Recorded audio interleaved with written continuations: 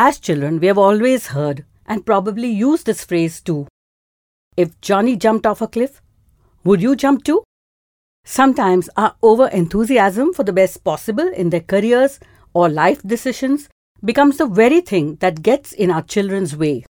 Then there is that terrible line that we just love to use. You complain a lot about my pushing you? Wait till you get to be parents. Our parents must have said the same, and yet we made it, did we not? Besides, everyone gets knocked down or is confused and worried about where their life is going at one time or another. No matter how lofty the goals you want to set for them, allow them to learn what they want.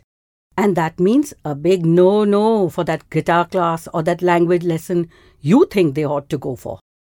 So if your expectations are making them rebel or demotivating them, then it's time to revisit your expectations and offer better options instead of forced direction. Otherwise, they are going to lose interest forever in that art form or hobby you thought they needed to learn. The bigger truth lies in the fact that it is not always good to keep telling our children what they need to be grateful for. Today, the world is spinning faster than ever, changing too. Except that you cannot control everything your children will do. Except that you will never know half of what your children are doing every day of their lives. Breathe easy on family time schedules. Allow them their own me time too, as simple as having a meal in their room. It's not like they've broken a cardinal rule.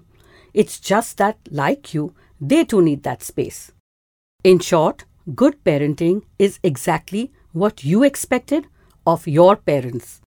Stop being that warrior mom. Just be a mom.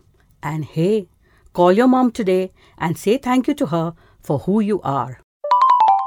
Thank you for listening to me on Rewire Life in 1.5 minutes with Hira. See you again soon. Namaste.